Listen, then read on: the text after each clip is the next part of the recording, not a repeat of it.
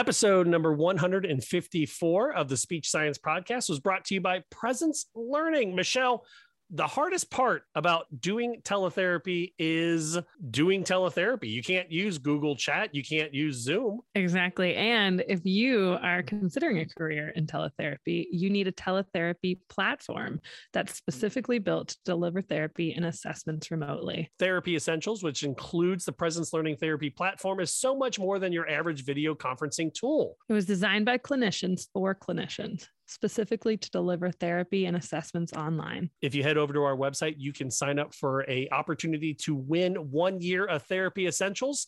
The Presence Learning platform features a content library full of games and activities sortable by age and interest to personalize your therapy and keep your clients engaged. Michelle, that is the part I always struggle with, is online engagement with my students. Keeping them engaged and keeping them interested and saving you time because you don't have to create it. It's already there. Plus speech language assessments from top publishers. And for more information and to start your free trial, visit presencelearning.com and click on our platform. The views and opinions expressed during this show do not necessarily reflect the policy or position of any affiliated workplace or employer. The views and opinions of the show do not constitute recommendations for therapy. Please contact a licensed SLP for individual consult on your situation. Please listen carefully. What is communication? An essential behavior of life. We have the both blessing and responsibility of trying to foster another. It's transmitting a thought from one person to another. It's the strongest way for two people to convey information to each other. The back and forth between two people. Communication is a lifeline. It's just connection with other people. Connecting people in terms of ideas or thoughts or needs. Draws us out of ourselves, draws us into that relationship, builds up our families. Without it, we'd be lost. Whatever it is that we do to express intent and achieve an impact. Communication is the ability to express your needs, wants, frustrations, and desires to anyone that you feel needs to have that information. Welcome to Speech Science, episode number 154. I'm Matt Hott, a speech and language pathologist working in the schools and also in home healthcare with dementia and stroke rehab. Joined, as always, by Michelle Wintering, a pediatric expert in the state of Texas. Hi, Matt. Hi, Michelle. And then not joining us because it is his birthday, Michael McLeod, the executive functioning expert out in Philadelphia. And we are excited to introduce and announce our two new co-hosts. So the first one is someone who is a friend of the show who has been on multiple times. It is the PTSD SLP. Try to say that 5 times fast. Rachel Archambault down in Florida. Hello, Rachel. Hi, I'm so excited to be one of the new co-hosts. And you guys were talking about it on air. The estrogen to testosterone ratio now is just slightly out of balance. And this is a perfect time to bring in Marie Severson. I had to remember how to say that because of Tom Severs. Marie is a adult and medical SLP up in Wisconsin. Hello, Marie. Hey, Matt. I'm happy to tip the scales in the female direction. This is the first time in the show's history, I believe, that there are 5 hosts of the show.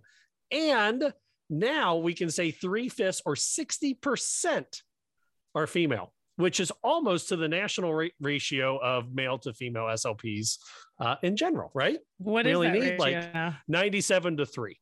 Okay, I was going to say it's way more.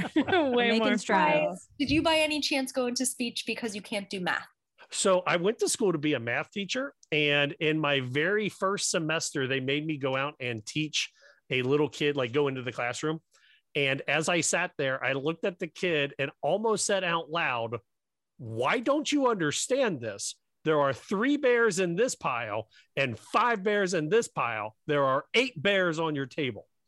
And at that moment, I realized I should not be a math teacher. So I went into radio and now I'm here in speech. So it wasn't then you math went related. back to working with kids for yes. But I don't teach them math. I teach them things I don't understand, like language.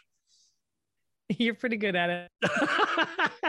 On today's episode, we're excited because we're going to talk about a new law that may be putting a camera in your therapy room. And what does that mean for you? Also, there's a study looking at military kids who face delays in getting into special education. We check in with the Informed SLP. We have our due process and the SS Pod shout out. And of course, we want to hear from you. So make sure you head over to our website, speechsciencepodcast.com, and you can email us from there, speechsciencepodcast@gmail.com. Also, Michelle, there's the big giveaway from Presence Learning, still happening until the end of the month, I believe, right? Yes. Okay. It is 1 year of Therapy Essentials. Presence Learning, they have expanded access to their platforms for teletherapy to individual therapists. So be sure to hop on and log in and sign up for that giveaway, because that wraps up pretty soon, right, Matt? Yep. And I've also got it set up so that when you log onto the website, a big banner pops up, a pop-up ad, if you will, asking you to sign up for the giveaway. Also, a good pop-up ad. You want to click on this pop-up one. ad. I almost just read the phone number that has not been set up in 6 months. That is where my brain is at on this one. So let's start off like we always do. We would ask Mike how it is in Philadelphia, but it's his birthday today. So happy birthday to Mike. We are recording this back on February 9th. So we will start off with one of our newbies. Marie, how has your week been? Anything fun, cool, and or exciting? Actually, I was going to say my week's been dragging a little bit. I need a day off to recharge. I feel you on that. I need a little self-care time, if I'm being honest. That's okay. Sometimes our weeks drag. Yeah, for sure. I'm so upset because I haven't had a full week of work in like 3 weeks. And this is the first week that I'm going to have to be in school the entire week. And, last week we had 2 snow days and now we have a full 5 days. So I understand the dragging part. Yeah. Rachel, how has your week been? My week has been pretty good. I started a new book series and I found it on TikTok because I'm always on TikTok and I haven't been able to put it down. I've listened to the audiobooks. I finished the first one that's supposed to be a 12-hour read in like 6 hours. And then I'm on the second one. It's 24 hours. I'm almost done. I just keep going through them. It's A Court of Thorns and Roses, which is fantasy. I keep saying to people, it's like Beauty and the Beast meets Twilight, Breaking Dawn meets Lord of the Rings. And I love it. Okay. So you do audiobooks? I do. Yeah. I do. I love them for when I was traveling in between patients a lot. That's where I started it because my drive to work originally was 35 minutes there and 35 minutes back. And while I do some speech podcasts as well, I really got into the audiobook kind of world and I play with different genres and everything. But this is kind of the first entry into fantasy besides like Twilight and everything and Harry Potter. But I love it. It's really addicting. I love it. What was the title again? A Court of Thorns and Roses by Sarah Haas. And there's multiple books in the series. That sounds like a fun recommendation, Rachel. I already wrote it down. Look at that. Great. In this moment, I now realize what everyone else felt like when Michael and I would deep dive into like sports for a moment. And I'd be like, I have no idea what's going on, but I'm going to smile. It's a book recommendation, Matt. I know, but you lost me when you said it was a mixture of Beauty and the Beast. Yeah, right. Beauty You're a huge Disney fan. You're a huge Disney fan. Gaston is the hero of Beauty and the Beast, and I will die on that hill. I'm fine with that, but you are a huge Disney fan, so she couldn't have muted her out with hearing Beauty and the Beast.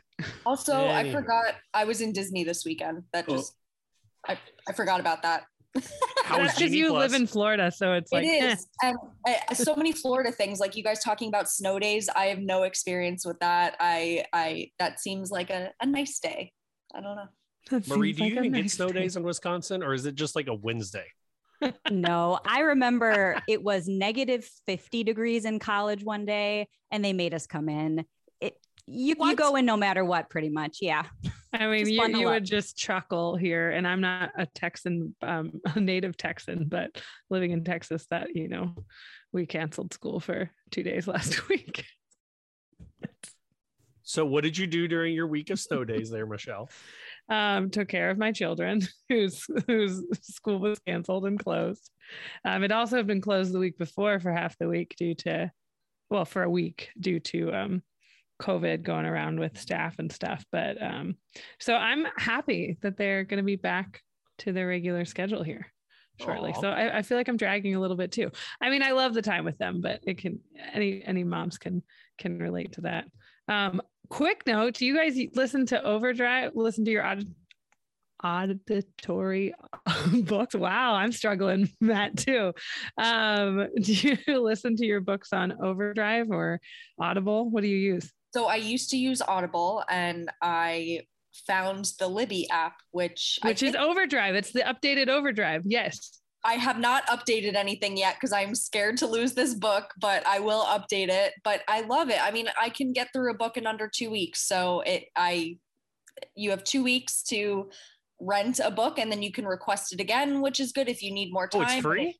Yeah, it's free. It is. People think they need a subscription to Audible, and I tell parents this and patients this, and other therapists who are commuting or running between patients. You need to just get your library card and download Libby, which is it's the same company as Overdrive, but it's a little more user-friendly platform, I think. Now Libby's platform is not great. Like, I had to sit with my mom and show her, like, this is where you type in a book and this is where you find the book. It is a little confusing. And I think it also depends on what the library carries, because you don't need to go into the library and get a library card anymore. You can register on your local library. They give you a digital card, and then you can just type that into Libby or whatever app they use, and you have immediate access to books, which is amazing. It's one of the first things I do when I move somewhere is we get a new library card, because I have to go show proof of where my new address is and get a new library card so we can check out books and do audio books too. That's great. That's actually perfect, because the last time I actually rented a library book, it just sat on my bedside table for 3 weeks staring at me, and I didn't read a single page. So I'm going to check into the Libby app. It's great.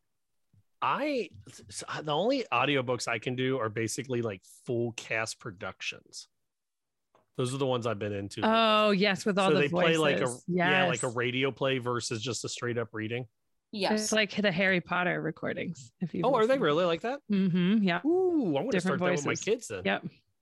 I haven't heard that, because I thought it was like David Attenborough, whatever his name is, that does the original Harry Potter books. I saw some TED Talk with him about how he couldn't say one word, and J.K. Rowling would put it into the Harry Potter books just because she knew he couldn't say it or something. Oh. It's this funny. Imagine that, J.K. Rowling doing things that, looking back on it, were completely inappropriate and rude. Huh?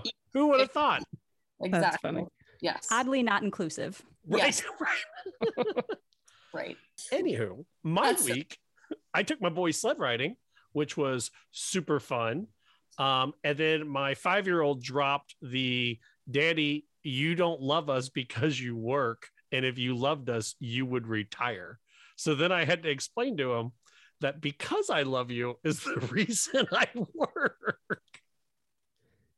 Oh, and my daughter started abstract school. reasoning. I know, right? Yeah. So then my daughter started school at her hearing and speech preschool. So she'll be going there for 4 hours a day, 5 days a week. That's exciting. She started. Is it going well? First week? So yesterday was her first day there, and she lasted an hour before she had to go home. And then today she lasted all 4 hours. That's great. And my wife sent a picture. Right there. That's a 400% increase. My wife sent a picture of her crying that our therapist sent us. And she's like, "Look how sad she looks." And I was like, "That's how she looks every time I hang out with her. Whenever you're not in the room." And she's like, "Really?" And I was like, "Yeah, that's how she always looks to me." Oh, so that's the picture cute, of her sad. I know this is a radio. Look at those cheeks. And then this is her happy. And a huge shout out to her therapist, which is Leslie Shayenvald, who we went to school with, Michelle. Oh, cute. Yep. So I remember Leslie. She made it. So, and Rachel, you're totally right on the narrator for Harry Potter. He does do the different voices though, but I messed up. I'm mixing it up with another. Which one were you thinking of, Michelle? I don't know. I'm remembering it. I've listened to too many audiobooks. I listened to one of Malcolm Gladwell's recent books, not the one about the airplane before that. That was done like podcast quality, or they had clips from the news articles that they were talking about. So they had the actual audio files from whatever they were talking about, which I really liked in book form. Because when I was reading it in book form, I just had to read it myself. But I really liked that they put the different audio clips into it. And that was the first time I heard the splicing together of the book like that. That I thought that's neat. Yeah. Really cool. I can't think of the name of the book, but I love Malcolm Gladwell. Very cool.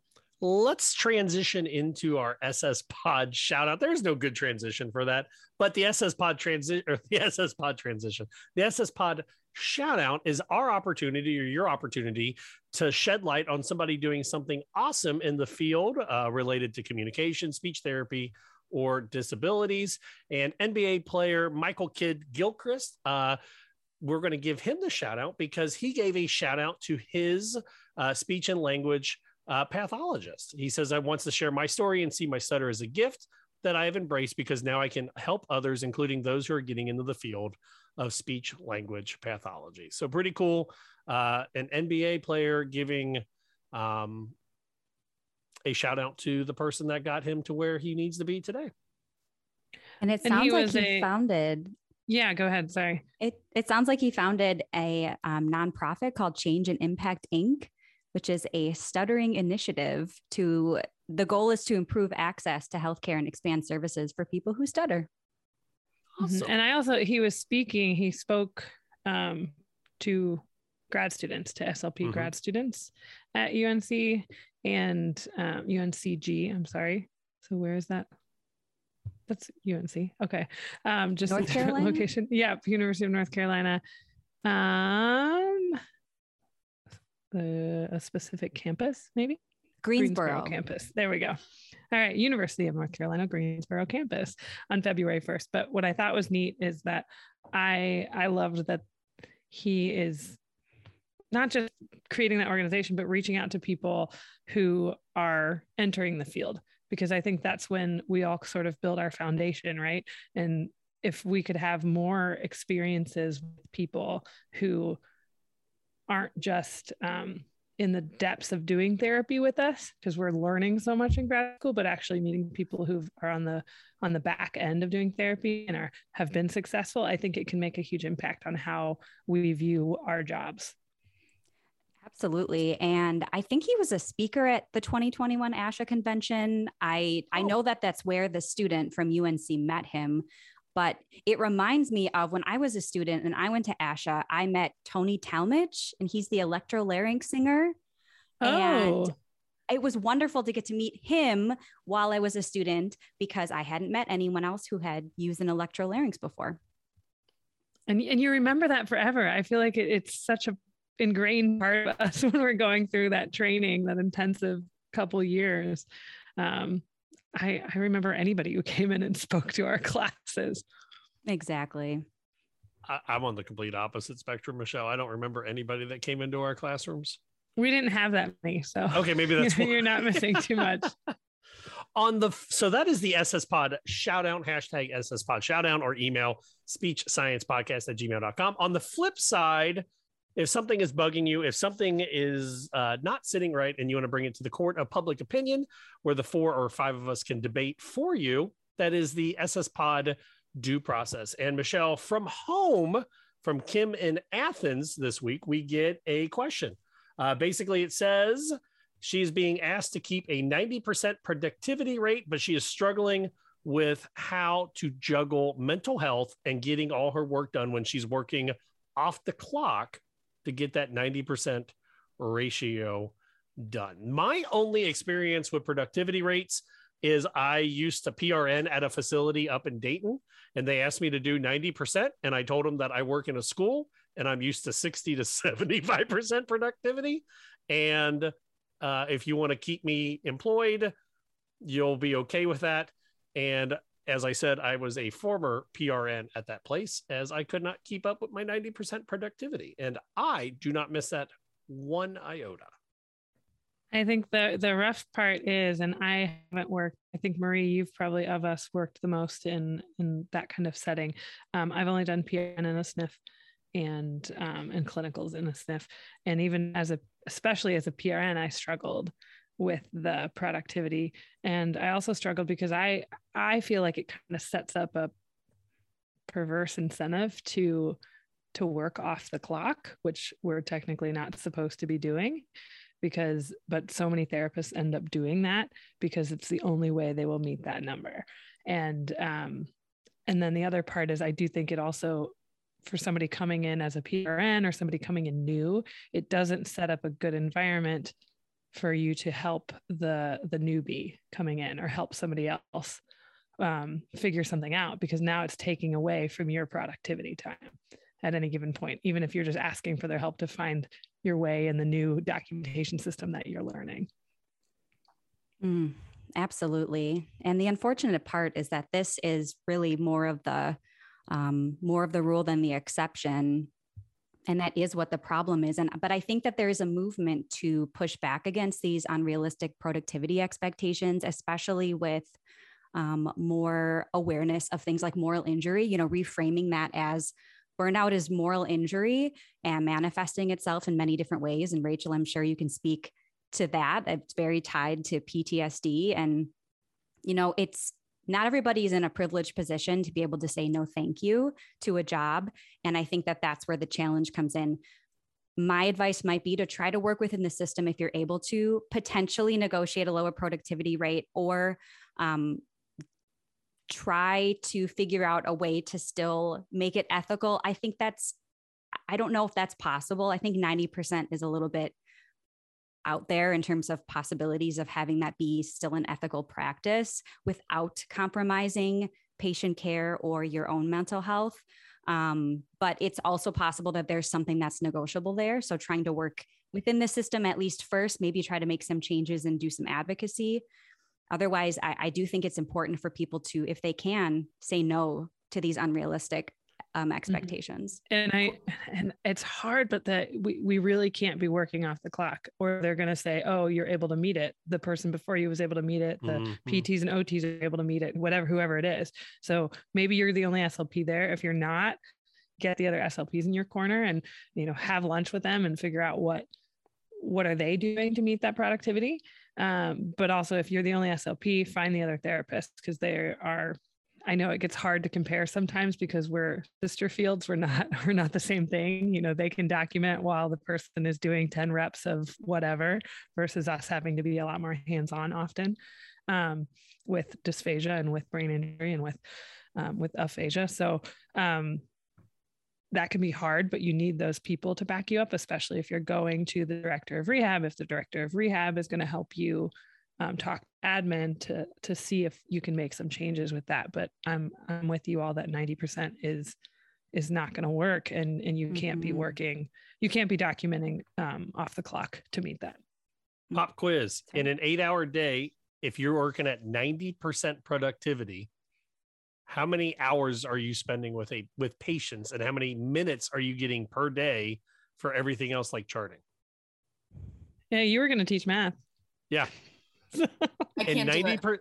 Say what? I can't do it. I can't do the math. I give up. You would have 7 hours and 12 minutes of face-to-face time, which leaves you 48 minutes for everything else.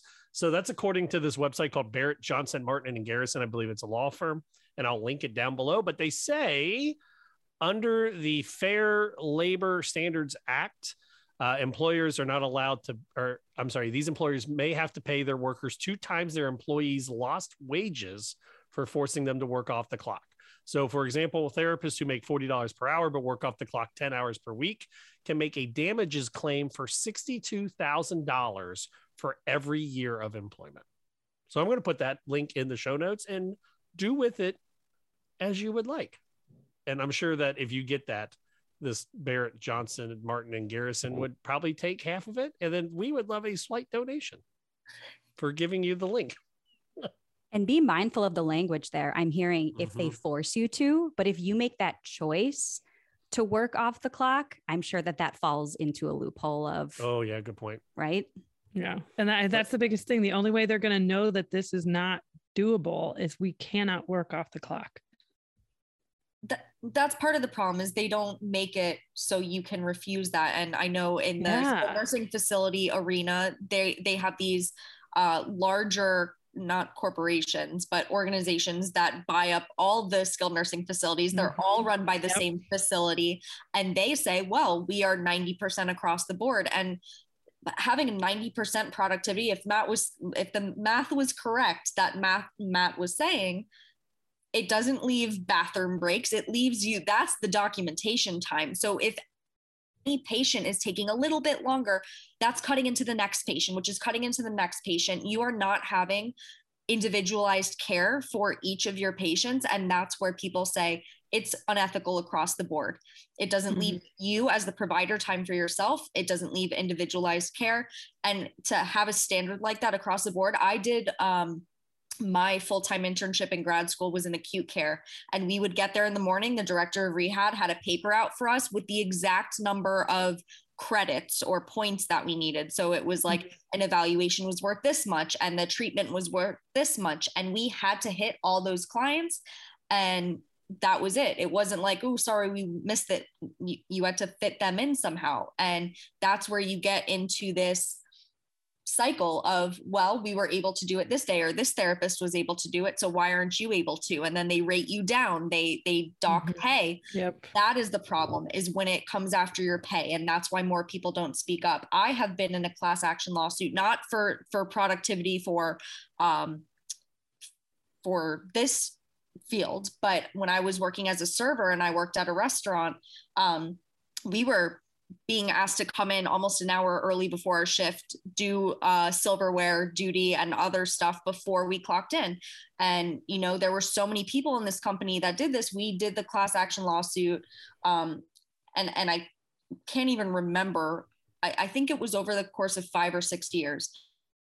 Provide so much information. I had every pay stub saved, and I had to say at this time I checked in, they had to look into all that information. So it's just, I think for our SLPs that are going through this, I think that's a daunting task for them to be keeping track. Well, I was here at this day, and it's just the precedent that's set forward from these companies that are saying you must meet this or else. And that's tough. And then I think it gets, depending the setting, or there's places that kind of try to hide it a little bit. You know, they don't, like you said, they'll change it into units, or so it's harder to do the math. It's not just a percentage of your time. It's, you have to get X number of units, and certain things are worth more than others towards that. And that's great if you're the SLP who's only doing the MBS all day long. And so those are worth 6 units or whatever. So you're going to be skyrocketing through all the productivity. But the person trying to like run around the hospital and get this patient and this patient and this patient who might be with P2, who might be eating lunch, who might be wherever else, isn't going to meet that. And I know I'm thinking more hospital, like you said, acute care.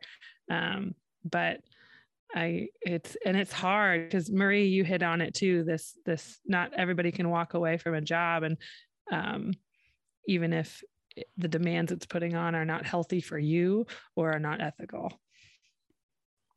We do the point system in home healthcare. Do you guys do that up in Wisconsin, Marie? We do. Let's see. I'm trying to remember now. My productivity isn't a huge part of my home health job. They have a very well balanced system, but you are supposed to meet a certain number of units per day, but it's really manageable. So certain visits are worth certain amounts, and then you have a goal for the week, and it's generally quite attainable. Yeah, I got let go from a home health company because I had to meet the requirements of 5 points a week, and they were paying me about $20 less a visit than my other companies that I was working for. And I also had to drive the farthest away for their patients. So I began turning down patients, and they were like, and they never really let me go. They just deactivated my email account and told me to keep my phone that they gave me until they needed me. So it just sits in my glove box uncharged, and I just use that as my, if I ever get stuck in a snowbank phone now. So I think that's called ghosting, Matt. I think they ghosted me. They just gave me a phone. Like, except why do you have this phone? I think because the phone is a facade, Michelle. I know, right? I had a PRN job, and they only called me in once or twice, and this was over like months and months. Right.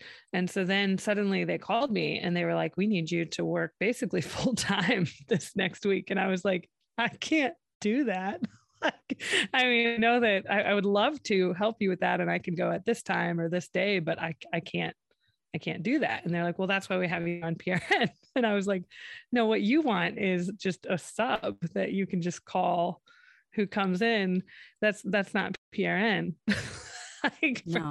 So, and if you need a scheduled PRN more or less, then you're going to have to guarantee, X number of hours a month or something, if that's what you really need. So I think they needed to relook at, I ended up stepping away from that, but one of, you move around and you pick up PRN jobs, and a lot of SLPs, we all do that, our side gigs, our extra hustles. So I think the hard part though, I'm sorry, Marie.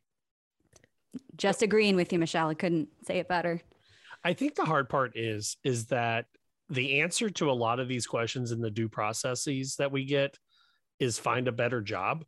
And sometimes you're not able to do that. And I mean, I hate to say that is the end all be all, but until we get a national union that can kind of stand up for every SLP across the country, money talks. And the only way to really do it is to kind of walk away.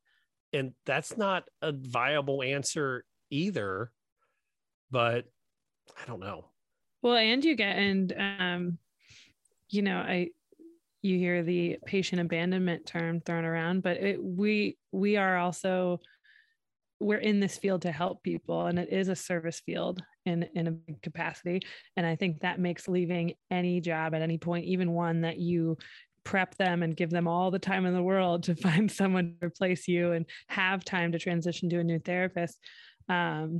So in the Orlando, at the Orlando ASHA convention, I was talking to an unnamed ASHA rep, and they were saying that if you give your company the minimum of 2 to 4 weeks to leave, it is not patient abandonment. Oh, I researched this in depth, Matt. Did for you? You to, I could even find it on our code of ethics page, because again, another job that I left, and I left for, I won't give more details to that because I've lived enough places. Hopefully no one will know. But a job I left because there was very clearly things going on that my license and myself did not want to be a part of. Right. And I was there for a very short time. Now, that being said, was this during your Ontario stay? My what? Your stay in Ontario? Yes, of course. Yes, okay.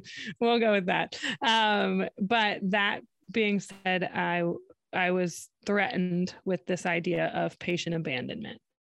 And I did my research, and I called what is the phone number from ASHA? I spoke to a person at ASHA who can kind of help you answer code of ethics questions, right? And it is purposely vague in our code of ethics. And it says, I can't quote it exactly, but the main point is that you will plan for continued care. You will plan for continued care. It does not give a timeline because they don't want to lock us therapists into, you absolutely, no matter what, have to give 2 weeks notice. That's not it. As long as you plan for the care of your patients and put in good faith effort, you are following ethics. And I think it's fair to say, hey, you signed a contract and there's a policy here, but I'm going to call that what it is. It's sometimes a manipulation tactic to take advantage of people in the field that we're in. And I think that physical therapists and occupational therapists are also going through some of the same things. I'm a bit of a Reddit lurker. So I agree with what Matt was saying earlier, that it is going to take us all banding together and standing up against some of this, because it's a problem. Absolutely. It's a tough position to put us all in. And again, how Michelle was saying, that privileged view of not the patient abandonment part, but just saying, oh, find another job.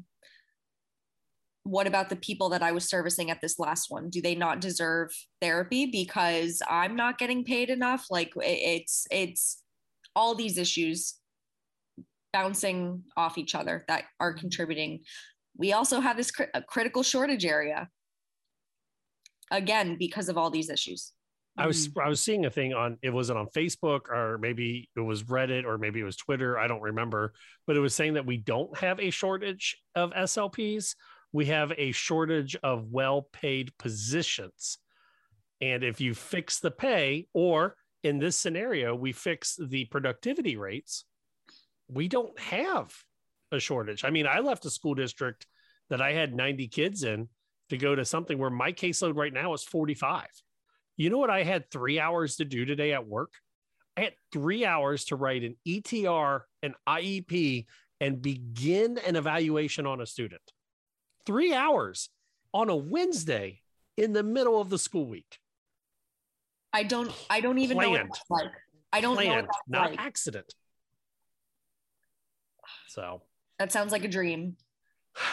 It's taken 10 years, baby, and it is the dream. Yep. There are jobs like that. And when you come from a job where you have no time and your time isn't your own ever, and it's almost like getting spoiled. It's almost like you have to recover. And there's probably, I mean, I'm speaking from personal experience, there's a little bit of guilt associated there. Like, if my time isn't accounted for constantly, am I doing something bad? Am I not being a good employee? Will I get in trouble? And it takes a long time for that to go away. I had a job where we had a thumbprint in and out of the clock every day. That was your clock in? Yeah. And when I went to a job where literally the job afterwards, I was talking to my boss, and I was like, so where do I check in so that you know I'm at work? And she was like, are you not responsible enough to come to work on time? And I was like, no, my last job, if I got to work early, I had to stop work to go thumbprint in, and then I had a thumbprint out at the end of the day to then go back to work. And she's like, okay, well, you're an adult and we trust you. So that's so nice of them to do. Trust and autonomy. I mean, that's part of why I went into speech, was wanting to have autonomy and liking the idea of that. And not every setting or every job or every boss is like that. Oh, couldn't unmute myself. The SS Pod Due Process is your opportunity to write in and bring a opinion to the Court of Appeals, which is the 4 or 5 of us. And just like Kim in Athens did about due process, we want to hear from you. So make sure you go to our website, speechsciencepodcast.com. Email us speechsciencepodcast@gmail.com. All right. So our first story is coming out of the Military Times. And they say, on average, parents will wait 23 months between the time their child's issue is first identified and the time their child first receives special education. They said that, however, after a move, 39% of parents surveyed said they went without special education for an average of 5.75 months. What is happening here? Michelle, I mean, I'm not trying to put you in the spotlight. No, as the I have so much family, I have so much to say about this because I have this conversation with a lot of patients and families I work with friends of mine who call me because they know I'm an SLP and they're trying to get in somewhere to get services for their kid. But I kind of want to hear your all thoughts, y'all's thoughts on this first, and then I'll sort of chime in because I'm a little more familiar with how referrals work in the military system. So I'd love to hear your thoughts. I didn't even consider the referral from the military system. I guess my processing was, this makes total sense when you think about how often people move. And if it's from state to state, the process to get their child evaluated or get the ball moving is like that 60-day timeline, but it's not that 60-day timeline. It actually ends up being 120. Right. So it ends up just snowballing and snowballing. When is the next time they're moving? It makes complete sense to me that this is happening. And I forgot what Matt said about like parents wait. I don't know if it's a matter of parents waiting, or is it just the system that's taking a long time? Or, it's a factor of a bunch of things. I mean, the parents might have the evaluation in their hands, or they might have a referral in their hands, but don't have all the information. Then they get moved, right when things are happening, and then they have to start the process over. And I can imagine that is extremely time consuming. It can be expensive if they're going private, but I would love to hear, like, Michelle, your point of view of how that happens within the military with the referrals and everything, but other people. The wait was the time was including waiting for and getting the evaluation, and then waiting for eligibility determination, and then waiting for the individual plan of services to kick in. So that was the quote unquote 23-month wait. So I know just from start to finish of like, hey, your kid has maybe a speech concern or a language concern, from start to finish in one place, that can take a long time in the school system, whatever age the kid is at. So when you add in the factor of possibly moving or different states that you have to take into account, I can imagine that this takes a long time. It's not an unexpected thing for me. This makes sense. Yeah, and it was so shocking to see that number, 23 months, because although I don't work with children, I know that 23 months is a long time in terms of child development. I mean, what happens when you wait 6 to 23 months for children to get services? Nope. So, so you all understand a little bit how insurance works, and I'm assuming this is all through insurance that people are getting services, because that's what they're reporting. TRICARE is the name of the provider for military insurance, and that's national across Army, Air Force, Navy. That's who it is. Now that is subcontracted. That's just the title of the insurance. So that's subcontracted per region with TRICARE, for example. And so there's an East region and a West region. So when you, just like moving as a civilian, if you move between states, you're going to have to potentially change insurance providers based on where you live. So we, for example, as a military family, just in the time I've done the podcast, which is about 4 years with Matt, that I have moved from, just in that time, from West Texas to Kentucky for 2 years, from Kentucky to Kansas for less than 1 year, from Kansas to Central Texas now. And that's just this summer. So that's in 4 years.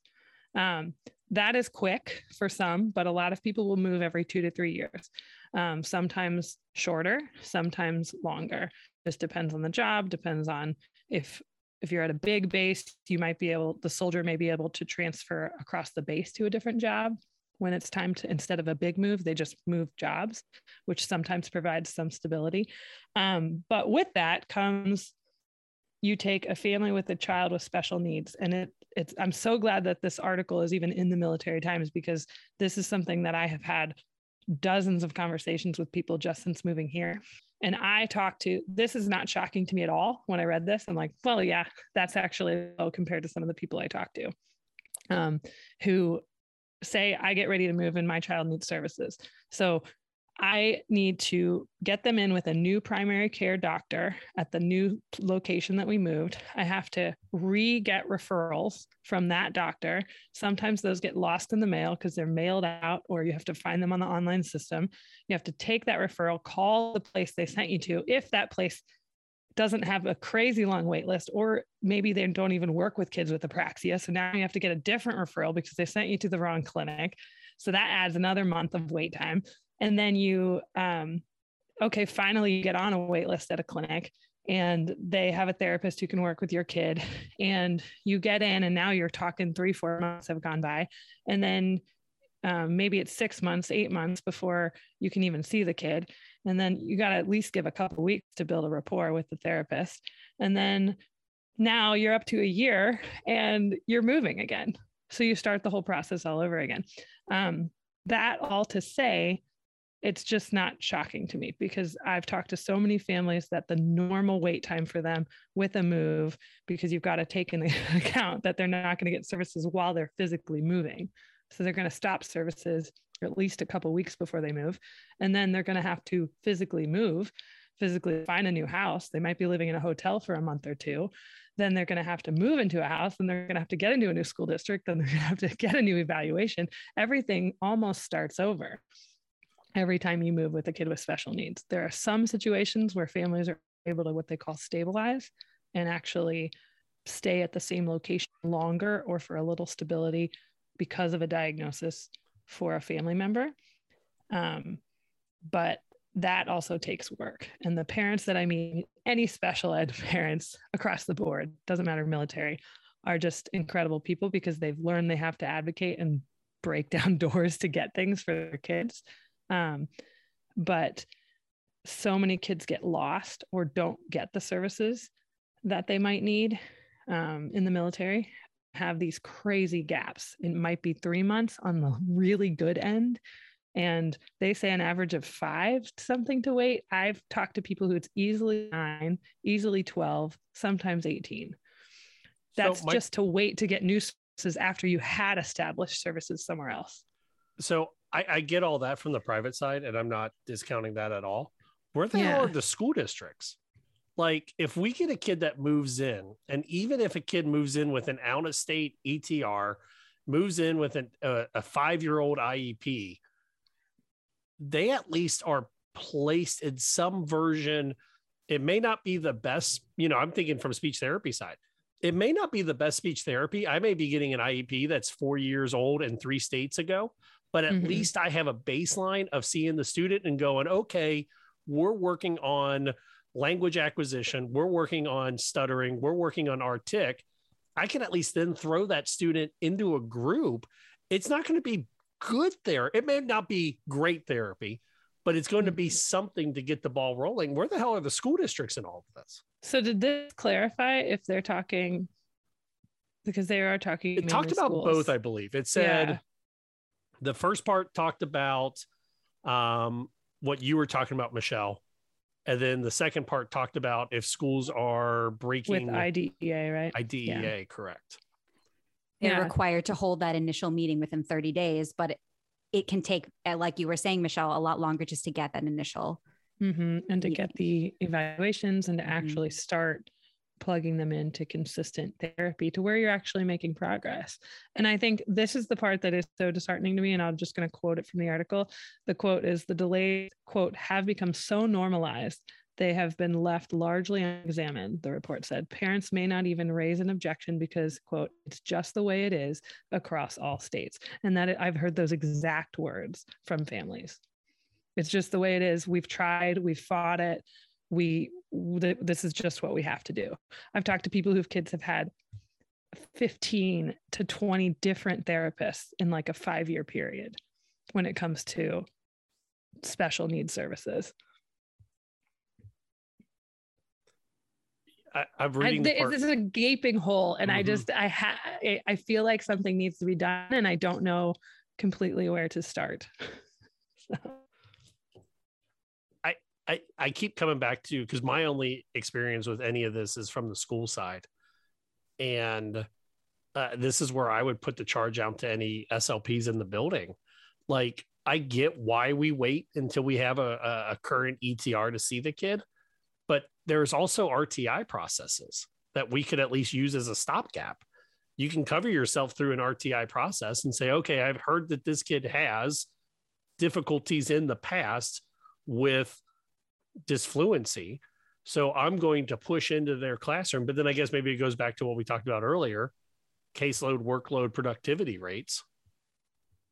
There's that, but then also, what if they get put into a classroom that, say, kindergarten or something, that the teacher is not really familiar with speech or language, just lets it go, isn't really, doing a referral or anything because they don't know what they're looking for. I think there's a lot of things that are happening there. I'm trying to think. In Florida, we have something called like Child's Find, and I think that's like a government program across the board, but that's where I'm not sure how the military and that insurance can affect like the government programs. Like, if you were to come to Florida and say, oh, my child needs speech services, could you go through Child Find, or does it have to be strictly through the military insurance? And I think that's also where you can get into a little bit more trouble of, do I do this unfamiliar referral process, or do I go with what the military is saying? Like, we have this insurance process. How do we go through this? I think it's another thing for them to try to have a learning gap that they need to fill on their own. It becomes the responsibility of the parent. And I think that's another reason why the gap is so long, is because the parents have to take on all this between the move and it's just so much. It's so much for them to have to understand too. Michelle, I remember you being on air during some of your moves, and it was just hectic listening to you talk about moving from your, not like, where was it that you moved from, like a nice home into almost, it felt like a dorm because you were only going to be there for like 3 or 7 months, and then you had to move across the country again. Yeah. So, well, in Kansas, that's it. We moved into one house on the base and then had to move out. Yes, that's it. After a month because of mold and termites and flooding and all of that. So we had to move to another house across the base. Michelle, what's the typical family dynamic for military families? Is there typically one spouse taking this on, or are both spouses usually working? Just seems like a big burden on the parents. So I think, like a lot of, if you're talking, are you talking moving or the special education piece? I'm thinking, like, are both parents working? Is one person doing all the follow-up, all the calling, all the setting up for some of these things? Yeah, I think that definitely yes, because just like often in the civilian world, more, and I think we as therapists tend to default with kids often to talk to mom. That's statistically just who ends up often taking that load on when it comes to education and medical type stuff. It's not always the case. There's some dads who are in that role too. But with military, there's definitely a lot of families who, even if they were dual career, take my family, for example, I've had to have periods of not working because of short-term assignments or licensing or that kind of stuff. So the military service member, whoever that is, has a limited time off, to get a house set up and to move the family in, and then the spouse takes care of it. Has to. It falls on the spouse because they're the ones who have to maintain more of a flexible schedule. That's what I was going to ask, Michelle, is like when you all moved, how long did your spouse have to help before he was expected to show up on base? It depends on what leave you take. So there's a certain amount of days that are allotted with any move, and depending how far that move is, how many days you get for travel, how many days you get for household goods kind of thing. All of that is great if your household goods arrive on time, which often, depending, moving companies, especially in the last couple of years with COVID and lack of drivers for trucks and shipments. And we've seen that just with a supply chain, right? So there's been a lot of backlog on that.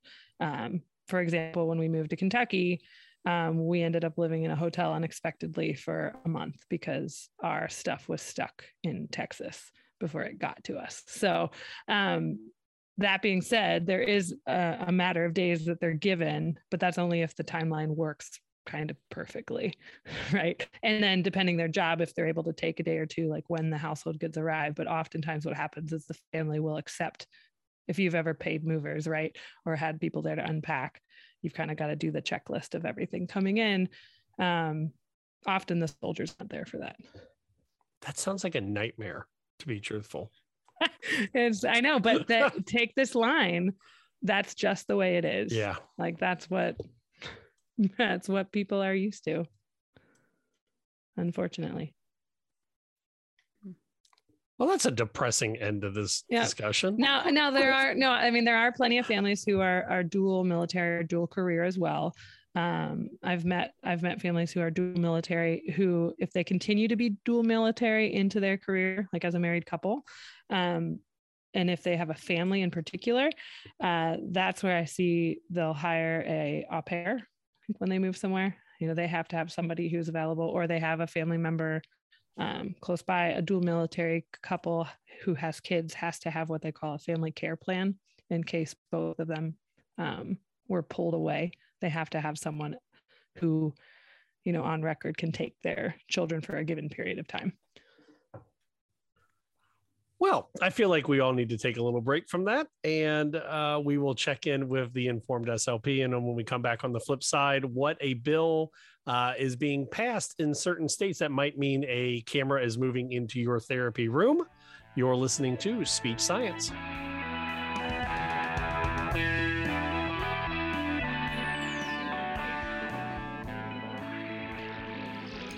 And now for our regular research review, brought to you by the Informed SLP. The Informed SLP releases a monthly newsletter that brings you plain language reviews of only the newest, most clinically applicable research, keeping you up to date on advances in the field and saving you tons of time. So let's get to it. What's at play during play? This is a review of the article Culture at Play, a cross-cultural comparison of mother-child communication during toy play, published in Language Learning and Development. Follow the child's lead. Don't give so many directions. Ask fewer questions. Get down on their level. As SLPs working with young children, we are constantly saying these types of things to caregivers. But it's important to consider what cultural values and norms may underlie these strategies. Most of the child language and play research that our therapies are based off of has been done by white researchers with white middle-class families, and chances are high that you, as an SLP, fall into this demographic as well. This can end up pathologizing other valid ways of playing. Being aware of how cultural values may be at play can help us confront our implicit biases about the inherent value of certain types of play, and move instead towards increasingly culturally responsive care. Roshana Vibata and Marion looked at differences in communication and play styles between Thai mothers and American mothers of preschool children. The mothers had similar levels of education and language abilities. They found that mothers used strategies that aligned with their country's cultural values and encouraged different aspects of their children's language development. American mothers tended to use more positive feedback and recasts, and to follow their children's lead. This is in line with individualist values, which put a premium on an individual's expression and interests. Thai mothers used more labels, open-ended questions, testing of vocabulary, and reframes. These findings align with adult-centered parenting characteristics of collectivist cultures. Neither one of these approaches is better or worse. The differences illuminate the way that cultural values shape our social interactions, including play. Rather than trying to change parents' behavior so that their play looks a specific way, it's important that we work to understand parents' values behind their behaviors and provide support that allows parents to support their child's development within their value systems. There is a side note here that says the study included no ethnic or cultural information about these specific families. We need to exercise caution in describing the cultural values of families in any country as a monolith. Thanks for listening to this review. If you're interested in more, come visit us at www.theinformedslp.com. Tell us how you put the research into practice, or find us on Instagram, Facebook, or Twitter at theinformedslp.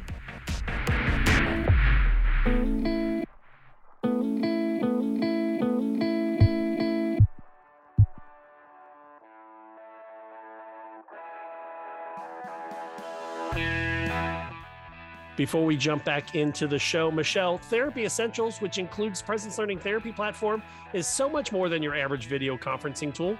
It includes everything you need to do securely and effectively deliver speech and language therapy and assessments remotely.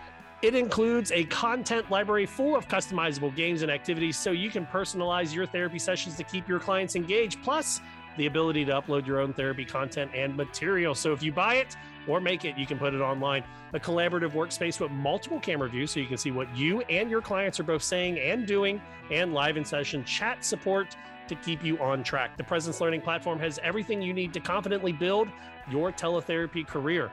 To learn more and start your free trial today, go over to presencelearning.com. That is PRESENCELEARNING.com. Then click on our platform at the top of the homepage.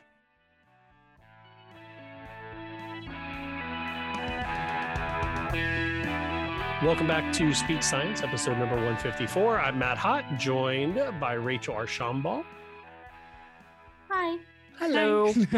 Marie Severson. Hey there. Hello. And Michelle Wintering. Hi. Hello. Mike McLeod is out handling his birthday with his Happy birthday, family Mike. tonight. Hey, so we got 2 new people onto the show, and there was a segment that we used to do as a group where I give you a random question from our conversation starter website, which is something I use sometimes with my therapy patients. So I'm going to give you guys the opportunity to answer a random question before we jump back into the show. How's that sound? Okay, sounds good. All right, Michelle, you know how this works. So give me a The hot number. seat. Do I need to time this for you? No, we're just going to do one question. We're not going to do a full hot seat. All right, Michelle, give me a number 0 through 351. 2. All right. Really? All the way to the top, Michelle? All right, Michelle, you have to answer this. Ooh, what social stigma does society need to get over? Social stigma. Mm-hmm. Okay.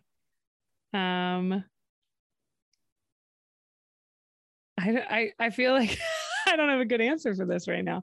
Social stigma. Matt, can you?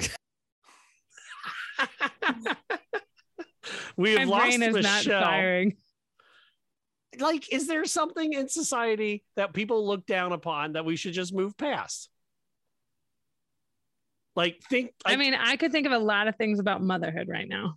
Okay. Yeah, that's a great one. I like it. Working moms, stay-at-home moms, whatever you choose to do as a mom, get over it. Let them do what works best for their family. Perfect answer. All right. So this is how this game works. Sometimes the question is absurd. Sometimes it goes into reality. And because Michelle broke the game, I'm going to now ask you guys 3 different questions. So Marie, give me a number 0 through 3. 0 through 3. Okay. Yes. That's tough. I'm going to go with 2. All right. Give me a number 0 through 9. 8. You see where this is going? Another number 0 through 9. 6. All right. So 286. Because Michelle didn't answered like 2. number 2. Oh, what horror story is closest related to your life? Oh my gosh. These are kind of intense. Story? Wah, wah. Wah, wah, wah. Oh my, honestly, I'm not a big horror person. I have a very low tolerance for scary stuff. I'm with you on that. I don't, it stays with me too long. I need to get it out of my system. Like if a horror story would be like if somebody worked themselves to death, because I feel like that's something that if that happened to me, I think people would say, yeah, that checks out. So Cinderella. No. Yeah. See, and we just learned something from you. You don't like horror stories. All right, Rachel, same 3 questions. Number 0 through 3. Really, just pick a 3-digit number. I'll just 139. Thank you. Like Michelle broke it, and now I had to treat you all like little children. 139. Oh, Rachel, what habit do you have now that you wish you started much earlier in life? Therapy.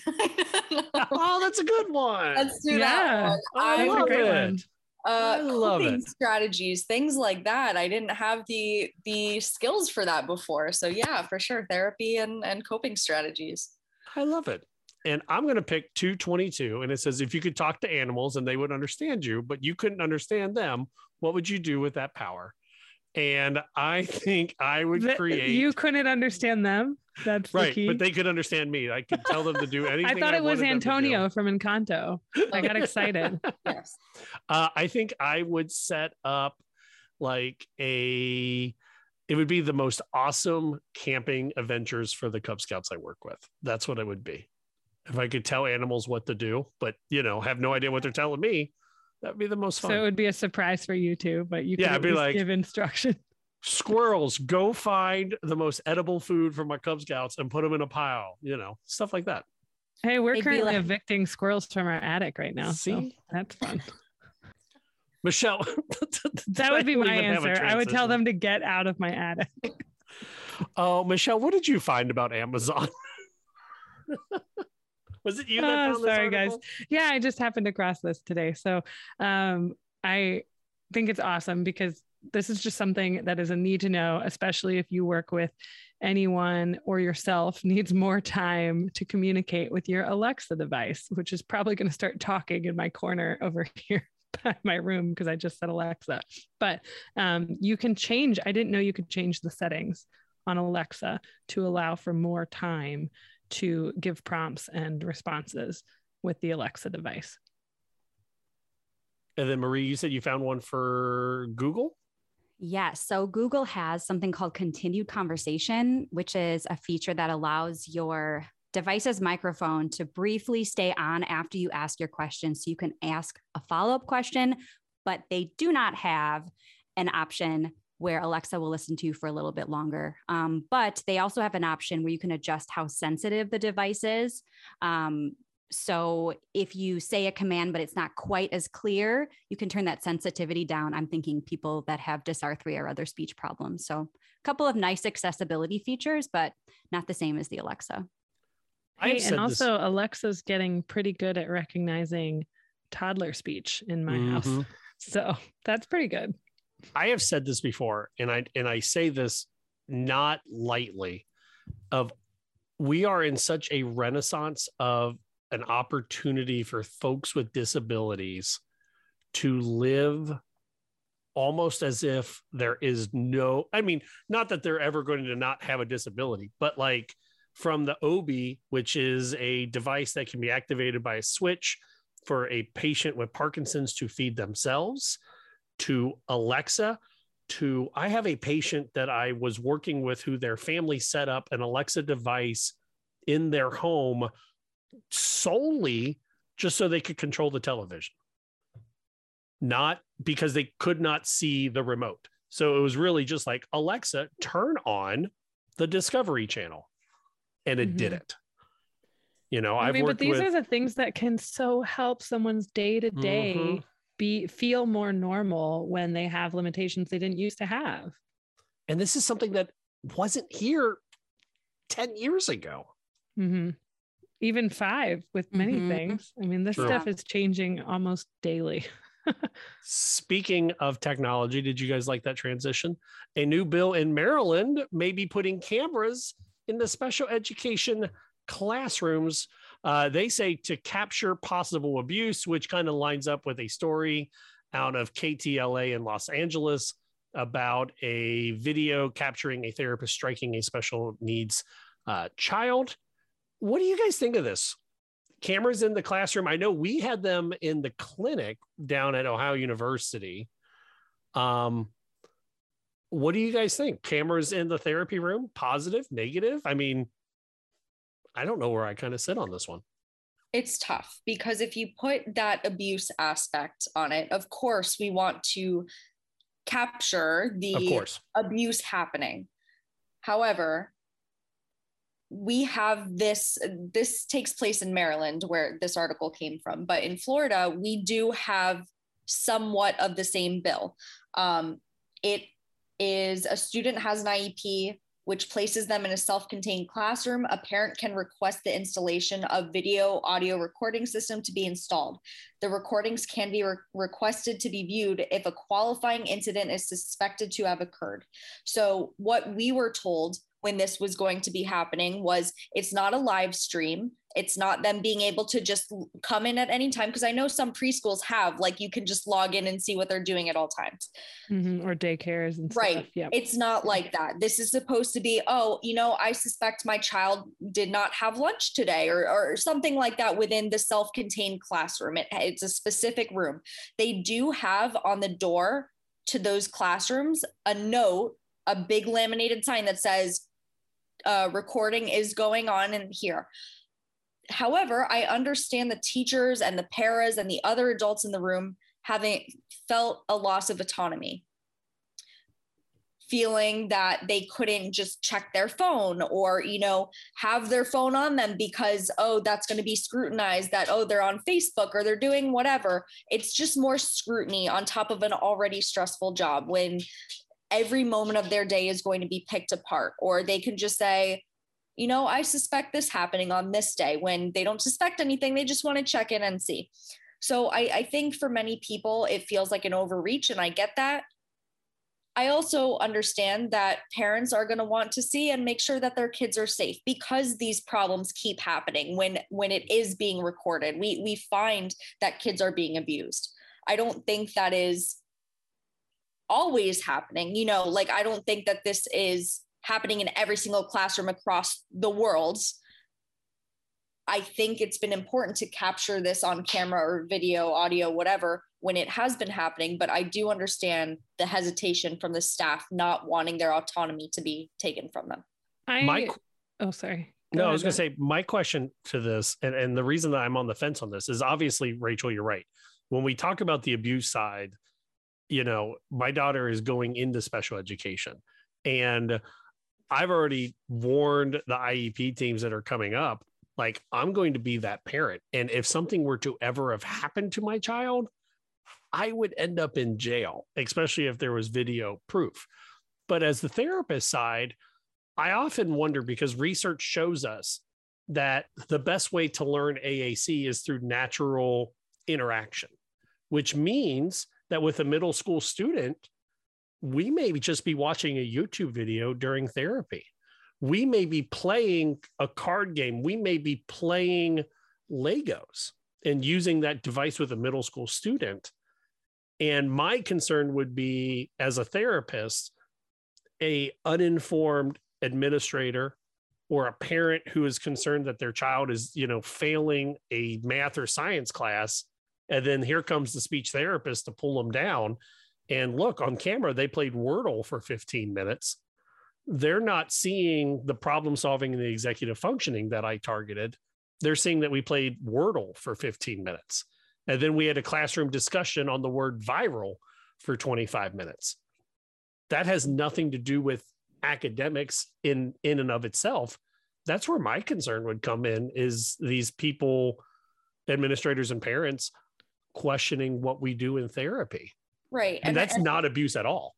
Right. And I think also it is being given to the staff members as, oh, it's to cover your butt, which there are instances in which it will help defend the teacher of, my kid came home and he said, you know, you did this and you did this.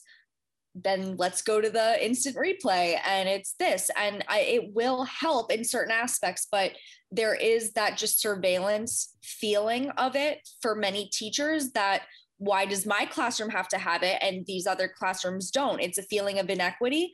And I don't think that is going to be solved for a lot of staff members. Tough call. Yeah. When I think specifically about the article, it sounded like they were moving toward the surveillance being of video and not of audio. But one of the things that I thought about was, and especially in some of the states where a parent or a staff member has to request the surveillance in order for it to be implemented, the parent would have to have an inkling that something was going on. And that's a challenge too, that wouldn't necessarily solve the problem. And with it just being video versus video and audio, you're also only going to catch, you know, obvious instances of physical abuse. You might not be catching verbal abuse or emotional abuse going on. I think that generally healthcare is at least moving a little bit more toward transparency. We have the open notes where patients can read their notes right after you write it. So you have to be really careful that what you're writing reflects exactly what happened and what you intend. And I think ultimately, I mean, if you break it down really simply, it's like the children are really important. We need to protect them at all costs. And possibly some of the cause of these issues now, and again, I don't work in the schools, I can't speak to this, but it's probably a systemic issue. You know, everybody, and again, everyone has their breaking point. This is well studied. People that are well-meaning, if you're put in a terrible position, something might happen. Not that it should, it absolutely shouldn't, but people are people. And if it's a systemic issue and people need more support or people need more resources, I think that also needs to be explored, because it's a lot of money that would be going toward the surveillance. And I think maybe rethinking where some of that money goes towards other supports as well for staff helps not just put a Band-Aid on it or surveillance on it, but also maybe get at the problem a little bit too. For 800 classrooms, it would cost almost $2 million. And I'm sorry. I was just thinking $26 million. I'm sorry, $26 million. 26 million. Okay. The surveillance piece. And Rachel, you're living somewhere where it has been implemented, not where it's just a live stream, but where it can be accessed if needed or requested.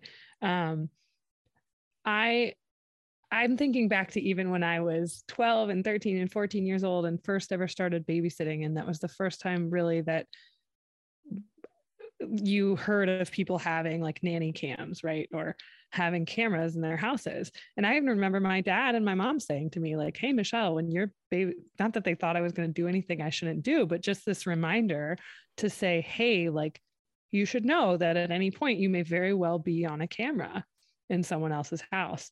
And now, I mean, that's everywhere. We see that with TikTok and cell phone footage and people videotaping things everywhere.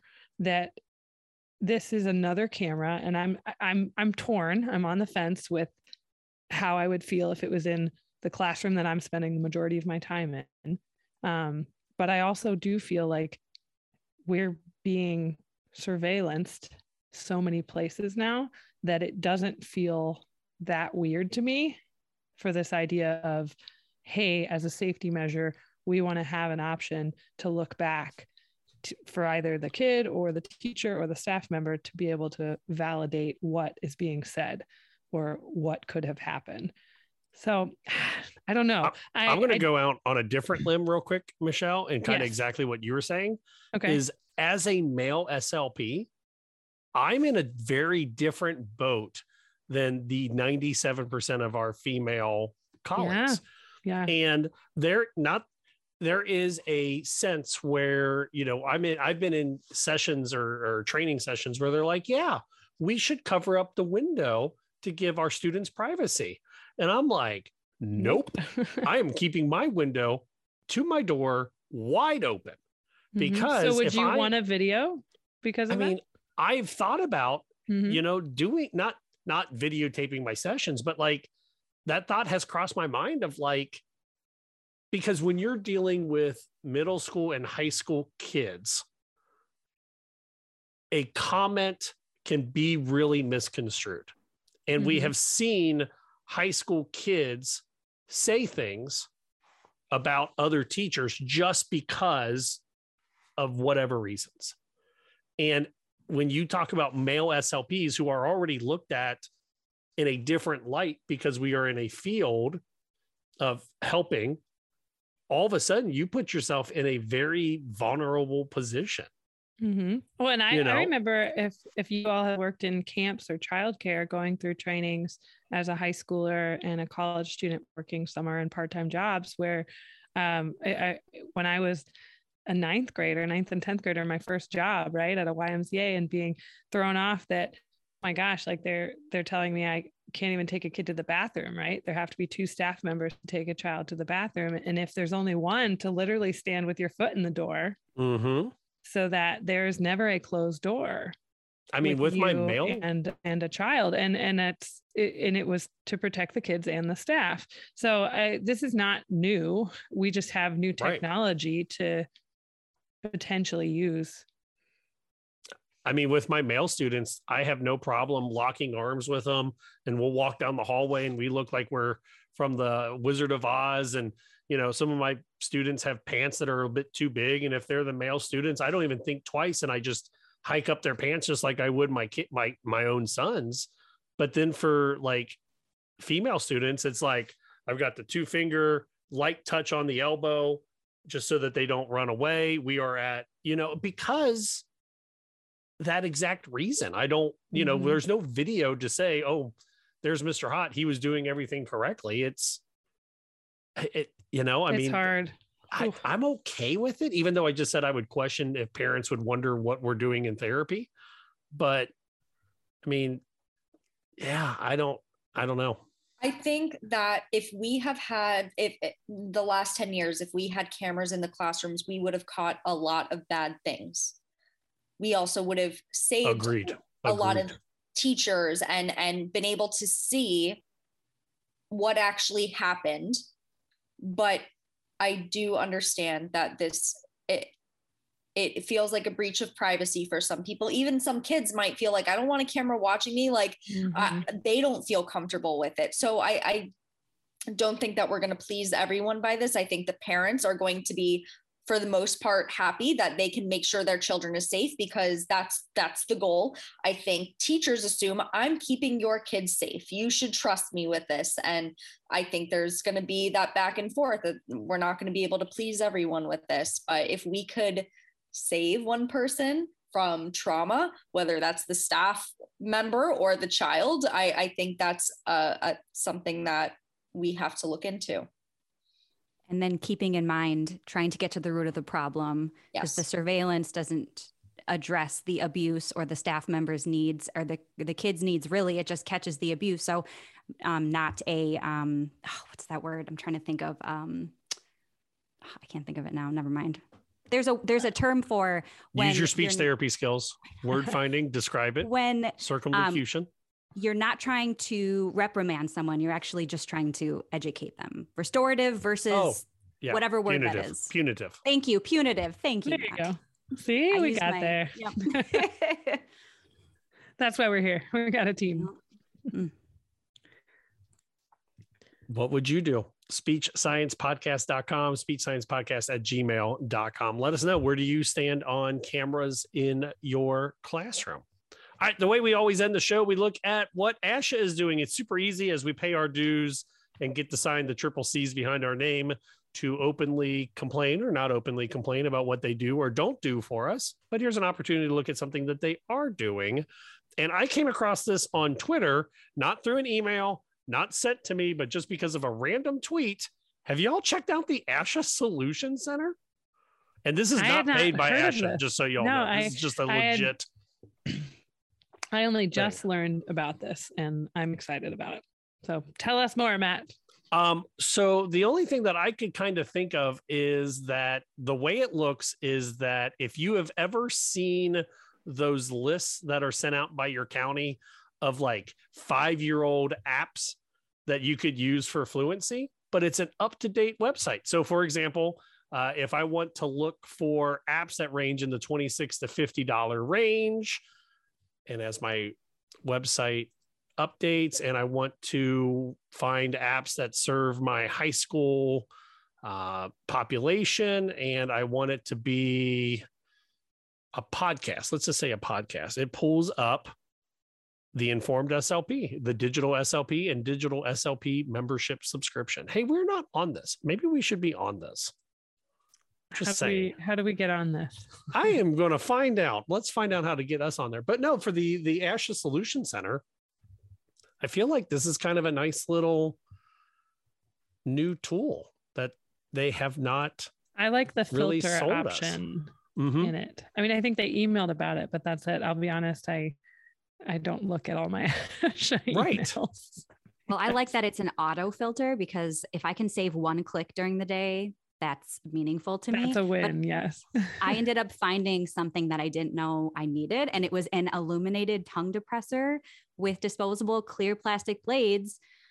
Now, not as environmentally friendly as your standard wood depressor, but possibly more convenient, and maybe you get a better view during that oral neck exam. I have a friend that has the illuminated one, and she loves it. Just so you know. I have another friend who was selling it to me. Yep. Not selling it, not literally, like telling me I should get it. I am signing us up right now to be located on the ASHA Solution Center, y'all, just so you know. That's great. So that is our ASHA Spotlight. All right. So as we wrap this baby up, let us look at what we are doing in the next week that is not work or speech related. And I will go first. The biggest thing on my plate this weekend is on Friday the 11th, my seniors, all 7 of them, it's their senior night for the bowling team. So I'm super excited that some of the kids that I've worked with directly for 3 or 4 years, we get to recognize them and their families. So a big shout out to that. And then, on Sunday, there's this little thing where my Cincinnati Bengals are in the Super Bowl. So I was waiting for you to mention this. That's what I'm excited about. What about y'all? Let's go with Michelle. What are you doing this week that you are not work or speech related? Well, I'm not even a big Bengals fan, but I feel like being from Ohio, my goodness, I have to cheer for these Bengals. And I have family in Cincinnati too. And how many years has it been, Matt? 33.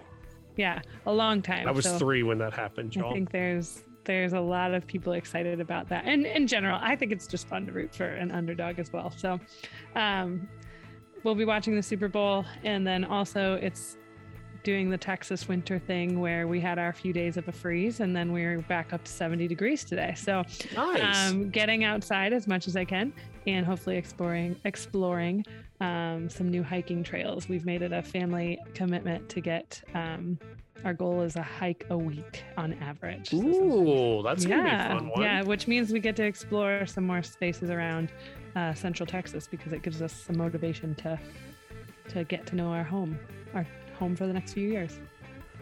Nice. I like it. Rachel, what are you looking forward to? The next time you guys talk to me, I will be done with this series of books. There we go. Promise you, I will be downloading Libby, right? Yes. I will update it after I'm done with this book. I will see what happens. I'm not losing my place in this book. I love it. Yeah. And then Marie, what are you looking forward to? Well, you won't find me in front of the TV for the Super Bowl, but I will get all the highlights from my husband. There you go. Instead, I'm going to be hosting a Galentine's with 3 of my dear grad school friends. Matt is chuckling. We've got Parks and Rec, baby. Absolutely. And speaking of reading, I'm hoping that I'm going to start this book. Now, it has made its rounds on social media, so I'm sure a lot of people have heard of it, but it's called Stiff: The Curious Lives of Human Cadavers. So just a little bit of light, pleasant reading. Rachel's adding it to her list. There you go. Hey, speaking of books, I'm ordering a book this week as well to get the author on, and I can't remember what it is off the top of my head. It was... Well, while you're doing that, I will throw a quick thing out there. Jump Do you in. all know the website Thrift Books? Since you are readers, because if you don't, you need to. Free shipping, $10 and over. If there's any books that you're looking at buying, not from the library that you want, your shelf copy of, just check Thrift Books to see if they have it, because I've gotten so many great children's books off of there, or I've gotten Christmas gift books, because we're all about, gently used books so that we can pass along the love. But thriftbooks.com. It's not an ad. We're not sponsored. Maybe we should be by them, but check it out. The book is Sis, You Got This: From Surviving to Thriving as a Minority Speech Language Pathologist by Barbara Fernandez. I've heard of Can that you one. say that one again? Barbara Fernandez, the Geek SLP, wrote a book called Sis, You Got This: From Surviving to Thriving as a Minority in Speech Language Pathology, or as a Minority Speech Language Pathologist. Nice. So I'm ordering the book. On my list. I'm ordering the book so I could read it, so then we can interview her. That would be great. I feel like I should probably know something about the book before interviewing somebody. That would be great. I'm going to add it to my list too, because I would love to read that. Our opening. Oh, sorry. Before we do all that, jump to our website, speechsciencepodcast.com. From there, you can get a link to the merchandise, link to the Discord, and link to sign up for 1 year of therapy essentials through Presence Learning. That is speechsciencepodcast.com. Our opening music tonight was Please Listen Carefully by Jazar. It's licensed under an attribution and share alike license. Our bump music was the County Fair Rock. Copyright at John Deku. Find his music over at soundcloud.com/dirtdogmusic. The music under the Informed SLP was At the Count by Broke for Free, licensed under a Creative Commons Attribution license. And the closing music is The Slow Burn by Kevin MacLeod, licensed under a Creative Commons Attribution license. In the immortal words of Janice Wright, always be a willow. The oak looks mighty until the storm hits, and then it breaks. The willow will bend and return to form. For New Willows, Marie Severson and Rachel Archambault, and the Always Here Willows, Michelle Wintering, Michael McLeod, and myself, Matt Hott. Until next week, so long, everybody. Bye.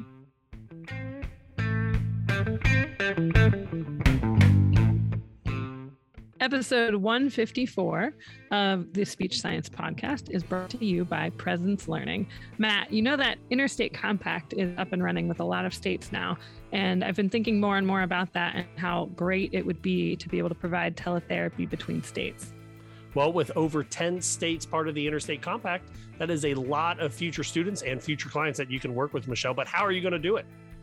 I mean, you can future-proof your career. You can get teletherapy practice up and running with Presence Learning. Therapy Essentials by Presence Learning provides that opportunity. For more information and to start your free trial, visit presencelearning.com and click Our Platform at the top of the homepage.